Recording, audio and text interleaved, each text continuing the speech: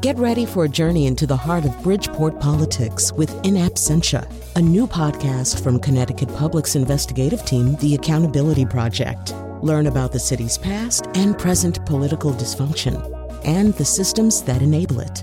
Tune in wherever you get your podcasts. Funding provided by Gregory Melville and Susan Fox and Kathleen Bromage.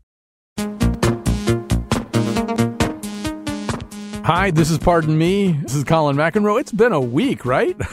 I mean, first of all, an actual impeachment happened, only the third one in American history. So there was that. And then also, of course, President Trump wrote a nutty letter on the eve of the impeachment to Speaker Pelosi. He also claimed in a speech that former Congressman John Dingell might be in hell.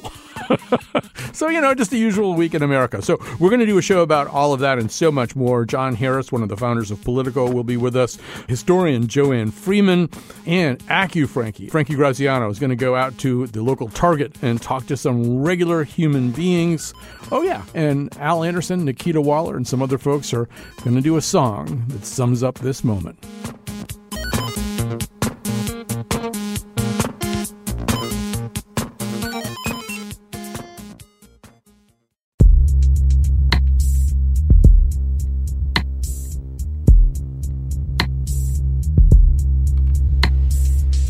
On this vote, the yeas are 230, the nays are 197, present is 1. Article 1 is adopted.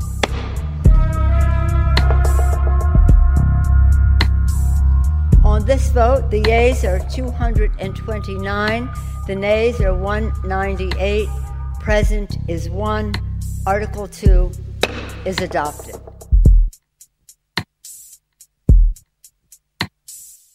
Welcome to Pardon Me, another damn impeachment show. I'm Colin McEnroe, your host. This is our third full episode.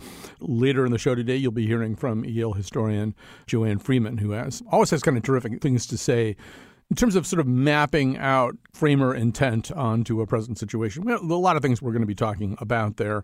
You'll also later in the show hear Frankie Graziano out in a parking lot at a Target talking to the proverbial regular folks. We're also going to give you a song because we feel like you're going to need a song. I think it's going to be sung by Nikita Waller here in our studios. That is all to come, but we are proud and happy to begin today with John Harris, co-founder and editor-in-chief for Politico magazine. He wrote a piece for Politico asking, what if Trump weren't nuts? And also wrote one called Trump Killed the Seriousness of Impeachment. And there's a lot to talk about here. So in an act of pure prescience, you wrote the What If Trump Weren't Nuts piece like before the impeachment eve cuckoo letter to Nancy Pelosi, before yesterday's suggestion, I'm talking on Thursday, I should probably admit that, yesterday's suggestion that John Dingell might be in hell looking up at life on Earth. I mean, in a way, I guess you could sort of pick any week or any couple of weeks. I don't really claim much precedence. I was acting on an abundant record even before yesterday. Right. So I thought the point of your piece was really interesting. It kind of reminded me of a speech that Brooks gives in the movie Broadcast News, where he talks about the slick anchor, Tom, who was played by William Hurt. Don't get me wrong when I tell you that Tom, while being a very nice guy, is the devil. This isn't friendship. You're crazy, you know that? What do you think the devil's gonna look like if he's around? God. Come on, no one's gonna be taken in by a guy with a long, red, pointy tail. Come on, what's he gonna sound like? No. I'm semi-serious here. You're serious? He will be attractive. He'll be nice and helpful. He'll get a job where he influences a great God-fearing nation. He'll never do an evil thing. He'll never deliberately hurt a living thing. He'll just bit by little bit lower our standards where they're important. And that, in a way, is, in both of your pieces, one of the things that's happening. We are accepting with increasing frequency stuff that's abnormal as normal. I would say that that's a result of a convergence of factors that go deep in our politics and our culture. And President Trump is probably a very vivid expression of those, and he's a vessel for those changes. And to some extent, he's a cause of those changes, but he's not the sole cause. Do you think there was a general kind of deterioration of norms that preceded Trump? Yes, I do. I think that the incentives in both politics and media for more for extreme behavior, rewards for people who move away from the center, not just the ideological center, the partisan center, but kind of the center of discourse, in which we might think somebody's wrong, but we don't think they're bad. And the point of politics is to try to come up with solutions. That was the old center. It's largely collapsed in our politics today. And now the incentives, publicity, money, social media followers go for extreme behavior that isn't necessarily aimed at solving a problem. It's aimed at kind of motivating your side and also reaping those rather lavish rewards for extreme behavior. Anyway, maybe we're getting far afield from Trump, but I do think that's the context in which Trump blossomed. He was the perfect expression of that. I think the other context, Colin, is that we've had for really 50 years a decline in respect for institutions. Increasingly people mistrust them and or regard them with contempt. And that goes to sort of that lost solemnity you mentioned and that we talked about. It's impeachment, but really it's just another day in Washington. Right. I mean, it used to be that being involved in impeachment was sort of like being the groom. It would be something you only did a couple of times in your lifetime. Now it's starting to seem like it might be happening a little bit. We're all going to be Elizabeth Taylor. So I just want to focus a little bit on one of the points you made, because it's one I haven't seen other people make. One of the arguments of that first piece, what if Trump weren't nuts, is that, if he didn't do things like, well, just to remind you, let's hear from the Dingell thing from Wednesday. If he didn't do things like this. Debbie Dingell, that's a real beauty. So she calls me up like 8 months ago. Her husband was there a long time. But I didn't give him the B treatment. I didn't give him the C or the D. I could have. Nobody would have, I gave the A+ treatment. Take down the flags. She calls me up. It's the nicest thing that's ever happened. Thank you so much. John would be so thrilled. He's looking down. He'd be so thrilled. Thank you so much, sir. I said, that's okay. Don't worry about it. Maybe he's looking up. I don't know. I just thought we should play a clip just in case anybody has forgotten in the last 20 minutes how this guy acts. But one of your arguments is that if he didn't do things like that, if he weren't so dismissible by one portion of the population, if he weren't the kind of person who by his behavior probably can't get too much higher than bouncing around between 38 and 43 in his approval ratings, that he'd be a much more effective guy, and in a way, he'd be a much more intimidating force in American public life. Well, the point of that article I wrote, What If Trump Wasn't Nuts, it was a little bit of a parlor game, really. If he were able to modulate his behavior, he, I think, would be a commanding figure right now, not just with his supporters, who he's kept intact, but I really think he'd be looking at more like a 55% approval rating. He'd be in great shape for re-election. Of course, if he wasn't somewhat nuts, and I'm using that in a colloquial way, I'm not actually qualified to make a diagnosis on his mental state, but people know what I mean. If he weren't so unconventional, if he weren't rude, if he didn't shatter all kinds of norms, he never would have been president in the first place. If he had the ability to control that, the reasons I think he'd be in such commanding shape would be, one, fantastic economy, two, his ideas, and we forget this in the middle of impeachment, his ideas on subjects like China, on trade, on pulling back from endless wars, on spending, they're really driving the debate in both parties. So he'd be an enormously consequential president. And, of course, if he had discipline and self-restraint, he wouldn't be in the middle of this Ukraine debacle. So the point is to ask that question by way of highlighting some real assets that President Trump has. In the sense, though, Trump is who he is, and he's long since demonstrated that he doesn't have that self-restraint. So it's a little like asking, well, what if nuclear bombs existed in the Civil War? Yes, it would be quite different, but that wasn't the case, and there's not really much merit in pondering it for long. Well, it's also, I think, the case that, when we think around the world at these kinds of leaders who come in and defy existing norms, but also institute often these rather punitive policy sets, they tend to be guys like Trump, Berlusconi, Boris Johnson. In other words, one thing kind of goes with the other a little bit, I think. You just come in pretty unconventionally and you say that you're not going to play nice and you're not going to bow to existing traditions and conventions and you're going to be your checkered self. You've already got a pretty extensive rap sheet in your past. I just wonder if you can even untangle one type of leader from those kinds of foibles.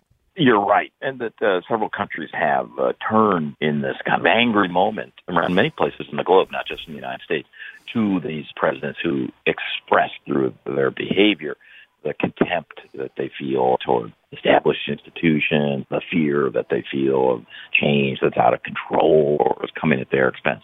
I think Trump has taken those stylistic traits, but also harnessed them to a policy agenda, which you have to take seriously because it has had consequences in both parties. The thinking is not the same as it was a decade ago on globalization, on free trade, on China. So Trump's the leader of a movement. Through his behavior, he's really risks endangering that movement and really limiting his influence. Right. So just because we have you here and because things that have happened, you talked at the beginning about how you think there's been in recent decades a breakdown of some of the norms, maybe even some of the capacity for conciliation and negotiation that might have previously existed in Washington. So, even prior to Trump, you've got Mitch McConnell just refusing to allow the Merrick Garland nomination to go forward. That would have been unheard of in an earlier. Yeah. And so, now it's going to show up in this process. So suddenly we have Mitch McConnell rather bizarrely saying that he would coordinate the behavior of the Senate majority in an impeachment trial with the White House. You've got Schumer making a counterproposal. And then just within the last few hours of the time that we're talking, the news that Nancy Pelosi is now considering holding the articles and using that as a bargaining chip to see if she could get McConnell to budge a little bit on some of his minimalist thinking about a Senate trial. Some of that seems like an expression. I mean, there aren't even accepted procedures that everybody agrees we're going to follow. Instead, it's one big bargaining session. That's right. The big question of American politics, it seems to always be, which side are you on? Are you with us or them? Are you with the shirts or the skins? There's almost no issue that doesn't transcend that kind of polarization and that sort of partisanship. And in fact, I think there is no issue because impeachment under ordinary circumstances, this was true back in the Nixon era.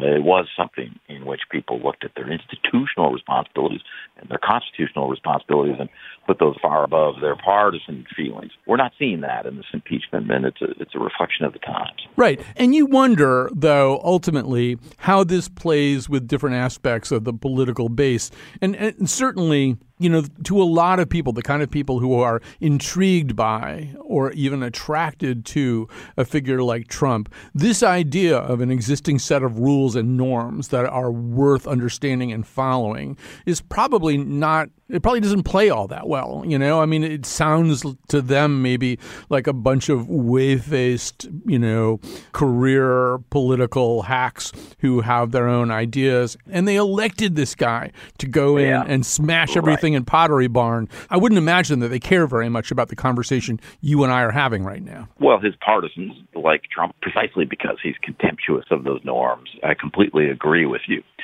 Many people have commented that the outcome of the Senate trial doesn't seem much in doubt, and that certainly seems true to me.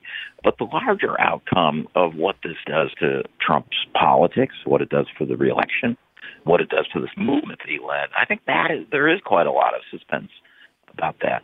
I'm out here in Los Angeles for the Democratic debate tonight, Thursday, and I bumped into Bob Shrum, a longtime Democratic operative, lives out here in Los Angeles, and he made, I think, a valid point, which is we didn't really learn about the long-term consequences of the Clinton impeachment until 2000. He was advising Al Gore that year, and he said, look, we had a real headwind, not because people wanted Clinton thrown from office, but because they were exhausted by all the drama and conflict which swirled around Bill Clinton, and it was a headwind for Al Gore. Trump may almost certainly will be acquitted in the Senate trial, and Democrats in some districts in the House may pay a price for impeachment if it's unpopular there. But that doesn't mean that Trump himself won't pay possibly a very high price 10 months from now in the reelection campaign, where people, perhaps even some supporters, will say, you know what, I was with Trump because I wanted him to shake up Washington, but I find him exhausting now. Whatever Trump was elected for, he did, and now it's time for something else. I think the price of impeachment could be high, even as President Trump is almost certainly acquitted. You know, it's funny that you say that you're in Los Angeles and you had that conversation with Shrum. I remember standing on the floor of the Staples Center in 2000 when, at the Democratic National Convention, Clinton came and gave his speech. And, you know, he goes out there with no teleprompter, and he just freaking kills it. You know, I mean, he had that ability to make you really glad you were standing there listening to him talk. Yeah. And I happened to be standing on the floor in between Congressman John Larson and former Congressman Toby Moffett. And one of them leaned across me and said to the other one, "Tell me again why we're not using this guy during the campaign?" Because it just seemed so clear that Clinton had that incredible skill set, a skill set that Gore didn't really have. But to your point, or to Shrum's point, ultimately, George W. Bush ran a kind of restorationist campaign, right? He basically said, I'm going to... That is right. Yeah. He's been arguing this for 20 years. He said, look, I have the data. Yes, Bill Clinton was popular with certain Democrats. We could not bring him into swing states because people were so tired of the Clinton drama and they wanted to move on. I wasn't just making up that we couldn't use Clinton as much as we otherwise would have. It was all there in the data. And Bob predicted that this will be a factor for President Trump, that, you know what, the country is exhausted. We need something different. So I thought it was an interesting point. Yeah, it's a great point. John Harris is the co-founder and editor-in-chief for Politico magazine. Thanks for joining me today. Thanks so much.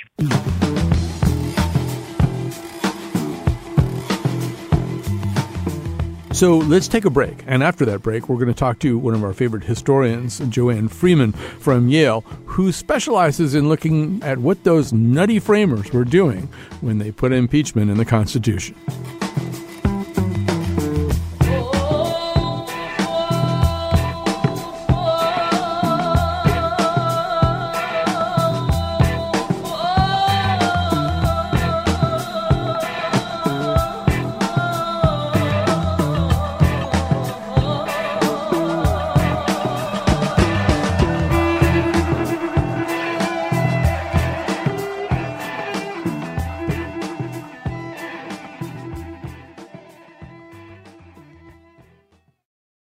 Welcome back. This is Pardon Me. I'm Colin McEnroe. This is a weekly show we do for as long as the quote-unquote impeachment season lasts.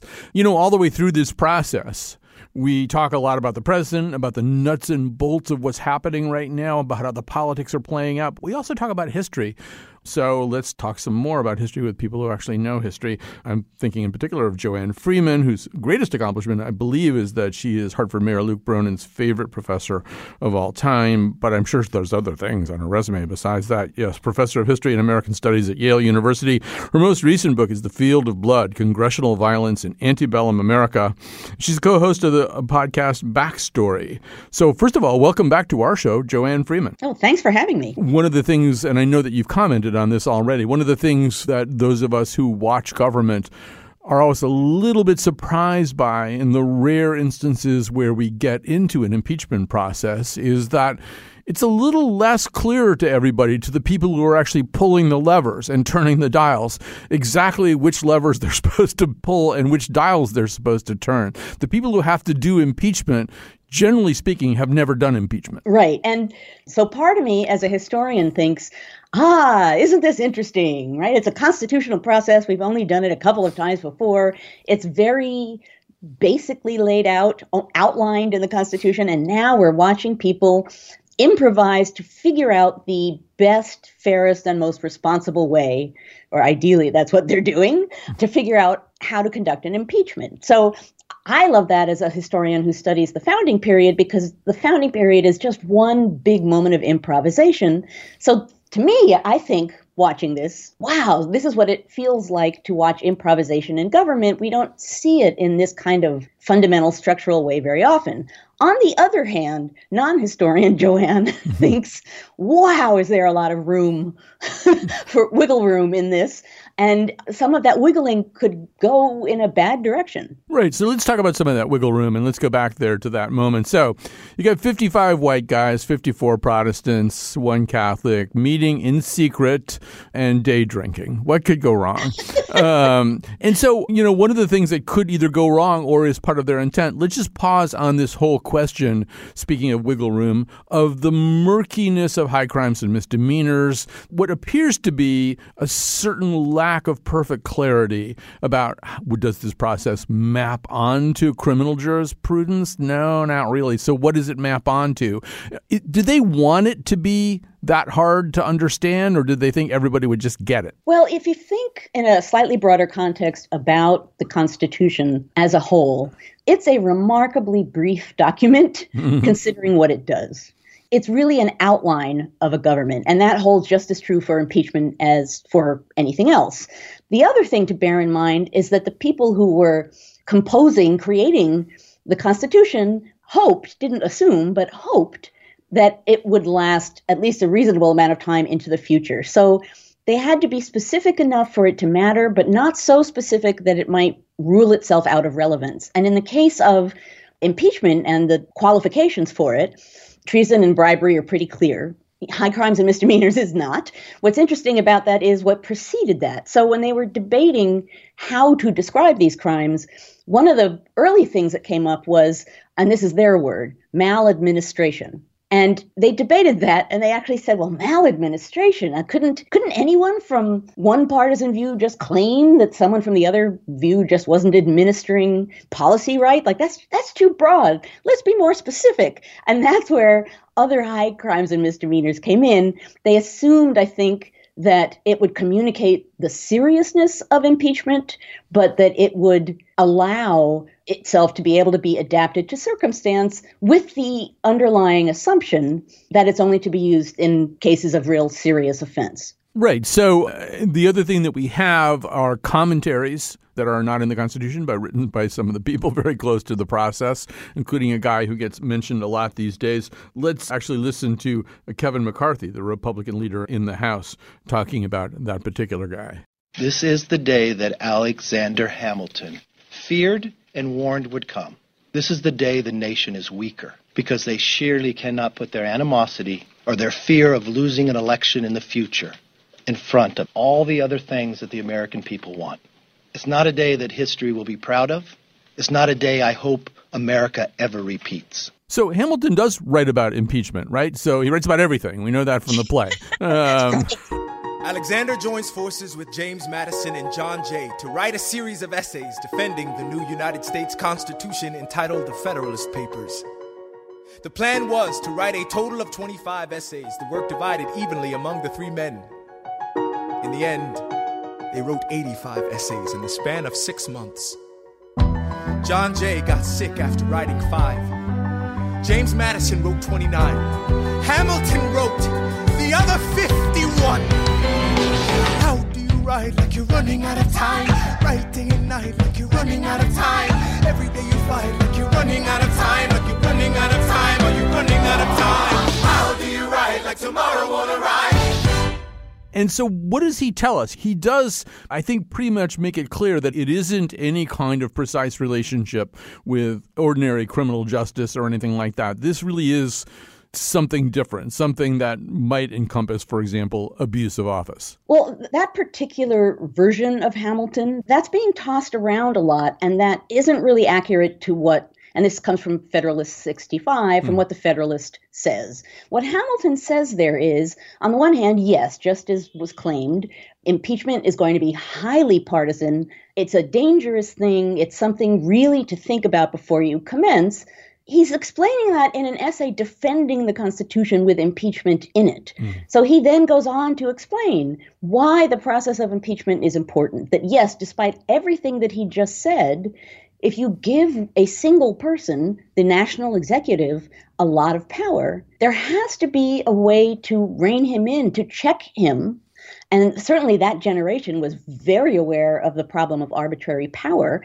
And impeachment to them was the most logical, most process-bound way to do that. So Hamilton isn't saying, I warned you this day would come. How dare you use an impeachment? He's saying this is going to be bad when this day comes. And when it does come, or at least laying out for you some kind of a process that you can use as a starting point. Right. So let's talk a little bit about that process, too. So, one of the things that drives me a little bit crazy is when people who are opposed to this impeachment, who are Trump supporters, say it's a coup. Well, it's the opposite of a coup, right? It's one of the reasons they write this whole thing in here is so we won't have coups. There are many things bounced around right now that make my head want to explode, and that's one, that this is a coup. This is a constitutional process.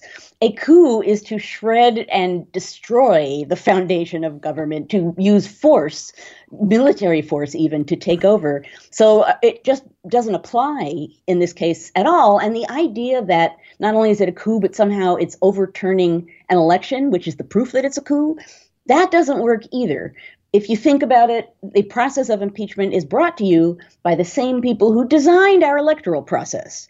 They put both of those processes in the Constitution and believed that they were both necessary. So some of the talking points that are bouncing around out there today, they're not very accurate. So the other thing that we can intuit from looking at the process, they want it to be a fairly complex process. It's not an easy bar to clear, particularly the 2/3 of the Senate for the actual removal of the president. They want the powers divided not just among the three branches, but in this case, sharply divided within the legislative branch. Do we know any more specifics about how they were thinking about that? Well, just as you say, part of the reason why they demand that 2/3 of the Senate vote to actually remove a president is precisely what you just suggested. This isn't something that's meant to be easy.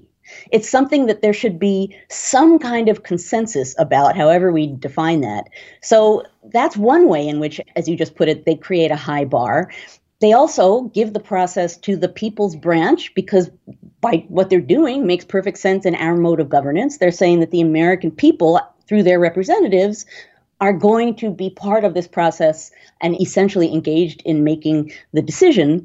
The other thing to bear in mind about impeachment and all the complexities is that part of the logic for having it, the very fact that impeachment existed in the Constitution, in the minds of many of the people who were writing the Constitution, seemed likely to be the sort of threat that might keep a president from misbehaving. A president wouldn't want to be publicly humiliated, even if he wasn't removed. He wouldn't want to have to go through the process of impeachment. And to avoid that, he might think twice before doing something improper. So another thing that we know about that time is that some of the conversations we're having now would be a little bit familiar to them when it comes to the interference of foreign powers. So with a government that's just being invented, with a nation that's just coming into being, you feel still as though you are surrounded at that time by better established countries, better established powers that might want to affect your independence, your hard-won, recently won independence. So they are thinking about this. Absolutely. They're thinking about it in regard to impeachment, and they're thinking about it pretty much throughout the 1790s. The United States at this point in its first decade was a little tiny newborn country with no oomph, no power. And they're surrounded by empires, right? The British Empire, France, Spain, these are mighty nations with big armies and navies. So on the one hand, the United States was all too aware that it couldn't compete with those nations. On top of that, and more important than that, they certainly assumed that it would be all too easy for one of these foreign nations to corrupt or entice a president into basically surrendering the nation to that country. And this is part of what they were doing to prevent that from happening. And as crazy as that might sound, they worried about that in a very specific way in that period. A great example is the presidential election of 1796. There was a lot of fear that somehow or other that France was going to steal that election, that he was wooing people or talking to people, and maybe Thomas Jefferson had something to do with it. And there was a lot of talk about foreign influence and foreign interference in our presidential electoral process. So that's not a new concern. Just as you say, it goes all the way back to the Federal Convention. And it's a really logical fear, particularly in a Republican form of government in which people are voted in and voted out. Another thing that they're thinking about is the emergence of political parties. The whole idea of political parties doing what they're doing right now, which is kind of pursuing one set of goals and one set of loyalties to the exclusion of all else. That wasn't their favorite idea, was it? No, it was not their favorite idea. They weren't stupidly naive, right? So they didn't walk around saying, we shall create a new country. There shall be no partisanship. What they didn't want was organized groups of people out to promote themselves. They understood that there would be partisanship. They understood that there would be extreme partisanship, that people would take sides, that there would be partisan bickering and maybe even worse. But it was the idea of an organized party that alarmed them, because that seemed like, rather than people thinking about the government as a whole and the people and nation as a whole, they were just thinking about themselves, which one might argue sometimes is an appropriate definition. But political parties in their mind were something that was to be avoided. And that's why before the presidential election of 1800, you would have presidential elections in which whoever got the most votes would become president and whoever got the second most would become vice president, regardless of their party. And in 1796, you end up with a Federalist president and a Republican vice president. They're just not planning on what we now take for granted about our system. The other thing, though, that does happen almost immediately, I mean, the country goes nuts. The Federalists and the Republicans, they really hate each other, and they hate each other on a real grassroots level. I mean, we're sitting here in Connecticut where we had the famous Connecticut libels and stuff like that. I mean, they're really kind of tearing into one another. It doesn't take long before that pretty binary divisiveness sets in. Well, right. So the presidential election of 1800, in a lot of ways, has some striking similarities to the present. The 1790s, to some degree, is partly about debating how democratic a republic America would be. The Federalists basically say less, and the Republicans basically say more. Mm-hmm. And the election of 1800 ends up seeming to be the election where that's going to be decided. So you end up with part of the nation thinking that the other part of the nation is promoting something un-American, right? You Federalists are doing something that's un-American, and vice versa. So you have people othering each other. You have political parties are splintering, and people are sort of joining different groups in the anxiety of what's going to happen in that election. You have the threat of violence. There were 2 states in which people were arming themselves because they didn't know what would come next. You have crazy conspiracy theories. I believe it's a broadside, like an image or a cartoon that essentially says, bury your Bibles, Jefferson is coming, and he's an atheist. All of this kind of crazy stuff going on, which in some ways in tone isn't unlike some of what we're experiencing right now. What's really interesting about that moment is what Thomas Jefferson says after it's done. And he, of course, is now happily president. But someone says to him in a letter, what would you have done if things had gone wrong? Like, what would you have done if we couldn't decide the election or worse? And he says, oh, well, we have processes for that. We would have had some kind of a convention. We would have fixed things up and we would have gone along, right? We would have immediately resorted to some kind of constitutional process to get ourselves back on track. That's the assumption under which these people were composing the Constitution. Right. And, they weren't entirely wrong about that. In a fractious situation where people are not getting along, and there was talk of secession at that time, too, Jefferson's kind of right that there's this idea that this nation is kind of more important than those things. Right. And that the Constitution offers guardrails, to use the metaphor that everyone is using these days, right? The wheels are coming off the bus. But let's cling to this thing. We all basically agreed that we were going to be a nation under this thing and figure a way out of this problem using this common pact. I want to ask you about sort of one last thing in terms of what they were thinking about now and how it plays out today. You get the sense, looking at the way checks and balances are laid out in the Constitution, that there's a belief that the branch, the institutional identity of the branch, is going to become important enough so that Congress will see its role and its perquisites as pretty distinct from those of the executive branch and distinct again from those of the judicial branch. So let's hear Mitch McConnell talking about how he sees the impeachment trial playing out in the Senate. We assume we're going to see 2 articles of impeachment, both of them pretty weak stuff. And everything I do during this, I'm coordinating with White House counsel. There will be no difference between the president's position and our position as to how to handle this. So I'm assuming some of the framers would go listen to that and go, you're going to do who with the what now? What are you going to do? Well, yeah, certainly for the Senate leader to go on TV and announce essentially he's just going to do what the president wants. That's a rather dramatic step beyond we're cooperating with the president. That's a direct public statement of denial of what Congress is supposed to do in this kind of case. So, yeah, that felt to me, it kind of stunned me that not only that it was said, but that it was said on TV. So let me just ask you one last question. I mean, you're a historian, and I've heard you say that, well, every day is history, really. Every day history's unfolding before us. I mean, this is like history on steroids, right? I'm kind of wondering what it's like for you watching this process, thinking about the books that will be written, the classes that will be taught in the future about this moment in 2019 and 2020. Oh, I talk about that all the time. As a matter of fact, I sometimes save documents or photographs or tweets because in my mind I think, 30 years from now when someone's writing about this, boy, are they going to want to see this. And when something dramatic happens, I'll even sort of jokingly tweet out, well, there is another 10 dissertations born right there. So as a historian, it is true that I'm watching the unfolding of this and I'm marveling at the fact that this is a moment of trial and decision in a way that doesn't often happen in America. And for that reason, and because the decision that's being made could have a profound influence on the nation, it's definitely got historical significance. And that's, as a historian, a very strange thing to feel because part of me is fascinated and part of me, just as an American, is very anxious.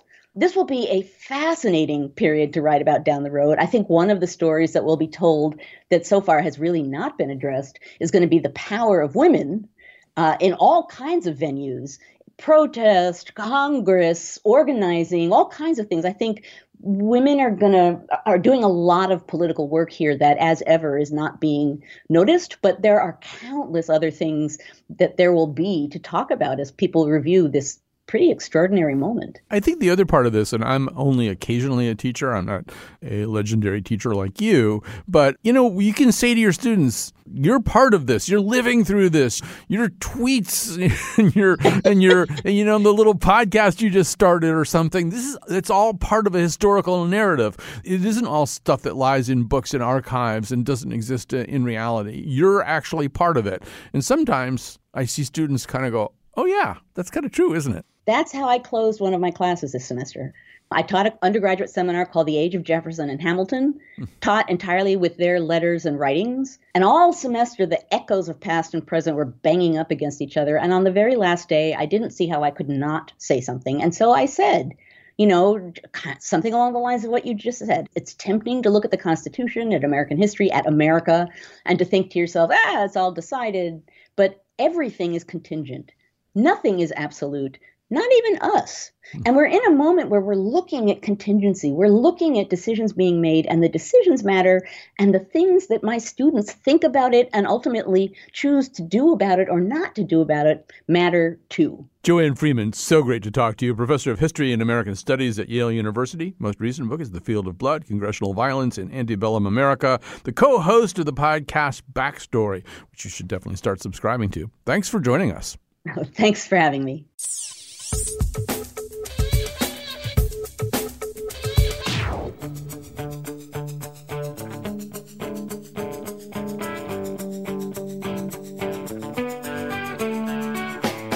Okay, we're going to take a break, and then we're going to have at least one question from a listener, and then an expert answer to said question provided. Also, AccuFrankie. We'll explain AccuFrankie. But that'll be a segment with a man and woman on the street interviews, and we'll also have a song, because you need a song right now.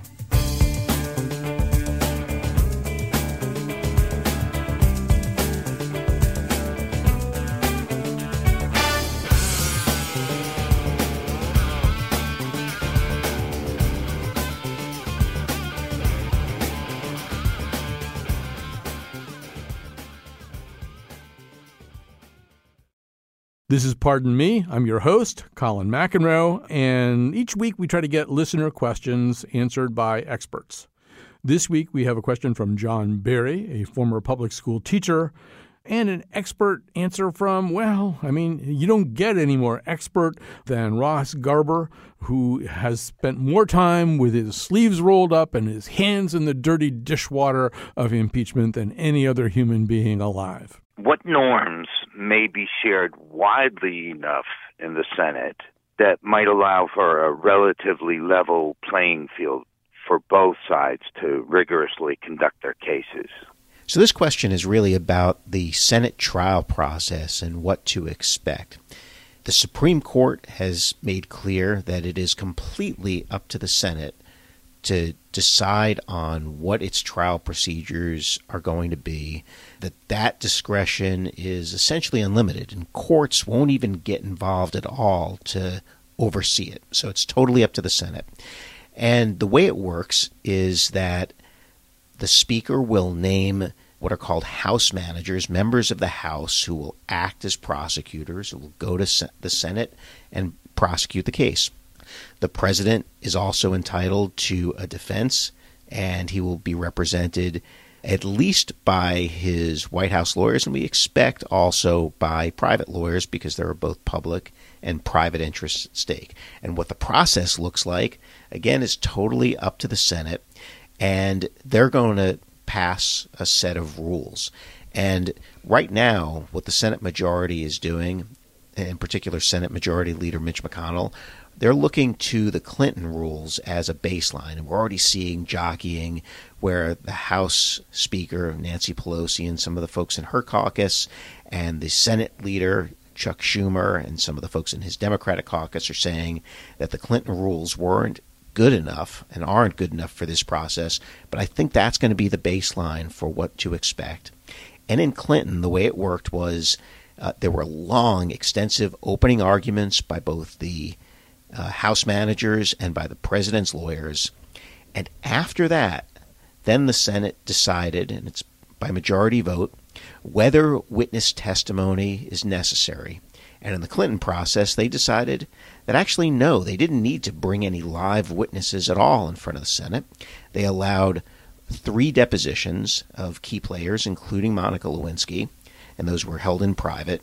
And after that, then the Senate decided they didn't need to bring those same people before the Senate to hear from them again. The lawyers were allowed to just make closing arguments and play some of the videotape from those depositions. And so that's the baseline. I think it is very unlikely, because Senator McConnell has said as much, that we're going to see live witnesses, and I think it's very unlikely we're going to see depositions in this case. It's probably going to be a pretty quick process, opening arguments, and then closing arguments. But impeachments are rare. This is only the 3rd time in the history of the country that we've had a presidential impeachment, so we could have some surprises.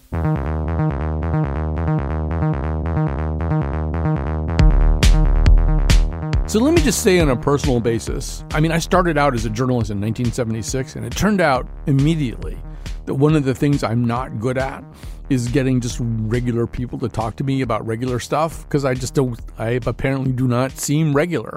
So I seem like some, cream puff, pencil neck, pointy headed, Ivy League jerk, that people in Target parking lots just don't want to talk to. But some people are really good at it. And Frankie Graziano, a reporter here in our own newsroom, is about the best that I've ever seen. And so we're going to give you something right now that it's almost like its own little show that sits inside our show. It's almost like the Frankie Graziano show is nesting inside our show. We sent him out to talk to some regular people. And what we did initially was... and this may be sort of my fault, like so many things are, but we wrote down 3 questions for him. And I think probably what happened is whoever was writing it down, and I happen to know who, just wrote down exactly what I said, and including a swear word. Okay, so then we sent him out to the Target parking lot, and you're going to hear what it sounds like in a feature we call Ask You Frankie. 1, 2, 3, 4, 5. I'm at the Target in New Britain on Route 71. It's smack dab in the middle of the holiday season, so I figured people would be out here today. We'll see if they'll talk to us. All right, it's a yellow piece of paper, and on it, it says, what worries you the most about the impeachment at this point? Are you losing sleep? Do you not give a shit? Just got a text from McNichol that says, don't say shit. No shit. Last time I'm saying shit. Hi, guys. I'm Frankie from Connecticut Public Radio, and today we're in this Target parking lot asking people 3 basic questions about the impeachment. Let me ask you the first question. What worries you the most about the impeachment? I feel that they're rushing it and that he's probably going to get off. Nothing. I think it has to be done because he's totally abused his power, and he believes that he's flipping his finger at everything. I think that it's a waste of our money because I don't think it's going to happen. I voted for Trump, so. He's going to get away with it. I mean, the Senate is just going to throw it away, and he'll continue doing his dirty deeds. I didn't like him when he was a New York businessman. I don't like him. I don't think he has the temperament to lead this country. He's never been held accountable. I lived in New York City, worked in New York City for many, many, many years. This is his pattern. This is his MO. And I'm sorry, I do believe that he has an allegiance to Russia. And that's not how we should be. I don't know. It's something it sounds like you're not following because is it something you don't care about, would you say? Yeah, I'm really don't have a big interest of our president. I don't follow it, and if he gets impeached, that's fine by me. Are you losing sleep over this process? Impeachment, no. No? Oh, not at all. No. He's already been in office for, 3. He only has a little bit, time left, so if it doesn't work, I'm sure, hopefully, he's not elected again for another term. I'm losing sleep watching the GOP enable and cover him because countries should come first, not their political allegiance to Trump. Absolutely not. I try not to follow politics too much, though I did vote for him. I just think it's the whole system, politics, businesses, it's all corrupt. It's hard to find honesty today. I voted for Trump because I liked his attitude. I don't think necessarily he was the best president, but they don't give us many choices. I can't remember the last time that somebody voted for Trump and actually talked to me in an interview. This is refreshing. Yeah. Well, I'm not ashamed of it at all. I don't have a bumper sticker on my car, and I don't usually tell people, but Last question. Do you care about the impeachment process? Well, I care because of the fact that it's costing a lot of money, and they could be focusing on better things. Schools, healthcare, I know, they're just a waste of money on us. That's all I care about. Absolutely. It's part of our Constitution. If we let this slip away, we are at a point where the Constitution and democracy are nothing. And it's like purposely done to eliminate the checks and balances, like the 3 different branches of government. He believes he doesn't need to account to anybody. And I'm sorry, you do. Yes, I do care. I think that it's important. I think that, he should also face the same laws that we all face, and he should do the right thing. If you're just sitting there on your couch watching ESPN or something and not caring about this, then what are you really doing? Watch sports, but also care about this is what you're saying. Correct. Yes. We got to live with it. You just got to find a way around it. I know it's disheartening, but I have ultimate faith in the human condition that somehow we will survive Trump and somehow we will get through this and be better for it. I hope every day that we'll be better for it. We'll learn our lessons. And maybe the most important question, what brings you to the store today? I have to get toilet paper. I just realized I need toilet paper, okay? I mean, not this minute, but I should go get some. And that was Frankie Graziano from Connecticut Public Radio out of the Target in New Britain, Connecticut, talking to Todd and Kathy Cheney and Julie David and son Tasha Joyner, Diana Masachik, Morgan from Waterbury, and Amulkar Rodriguez from New Britain. Thanks to all of you for talking to Frankie. One thing we believe here on Pardon Me is that the arts are a part of any conversation about the future of this nation, this society. So we've got a state troubadour here in Connecticut. We always do. Right now it is a very talented young woman named Nikita Waller. So we asked her to come in the studio with our friends Al Anderson and Jim Chapdelaine and Paul and Lauren, the rest of the Shinolas, and to do a song of protest and a song of hope. And we should say that all of those people are going to be also, if you listen to the regular Colin McEnroe show, they're going to be on our show on Tuesday. That would be December 24th. All right. So here's Nikita Waller. 2, 3, 4.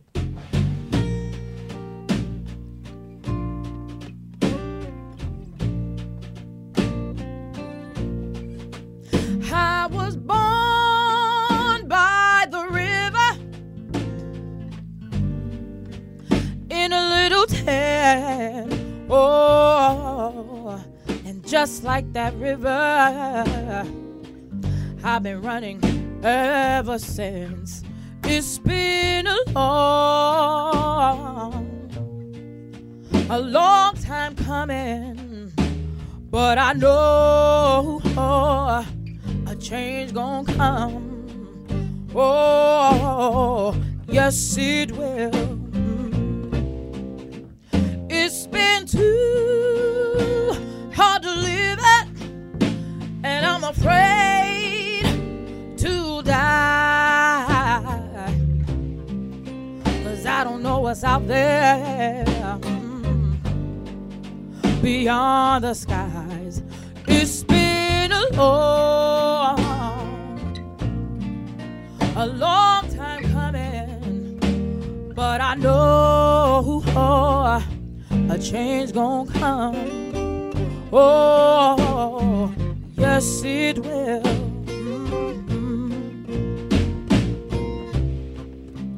Then I go to my brother, yeah, and I say, brother, help me please.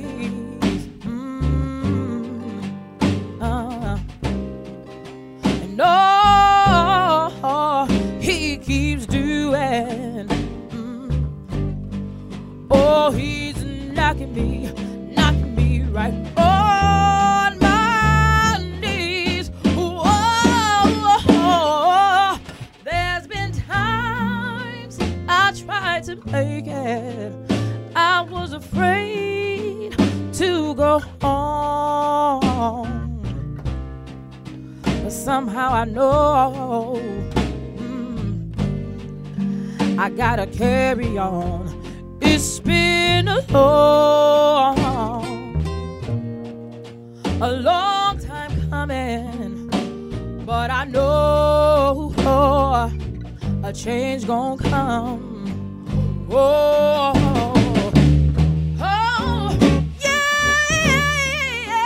All right, that's this week's show. It's produced by Betsy Kaplan and Jonathan McNichol. Thanks this week to Gina Amatruda and to Kyone Wolf. And you can subscribe to our podcast wherever you get podcasts. And if you're so inclined, you could even give us a rating or a review. So Merry Christmas, Happy Holidays, whatever it is you're celebrating. Thanks for sharing some of that time with us. a change.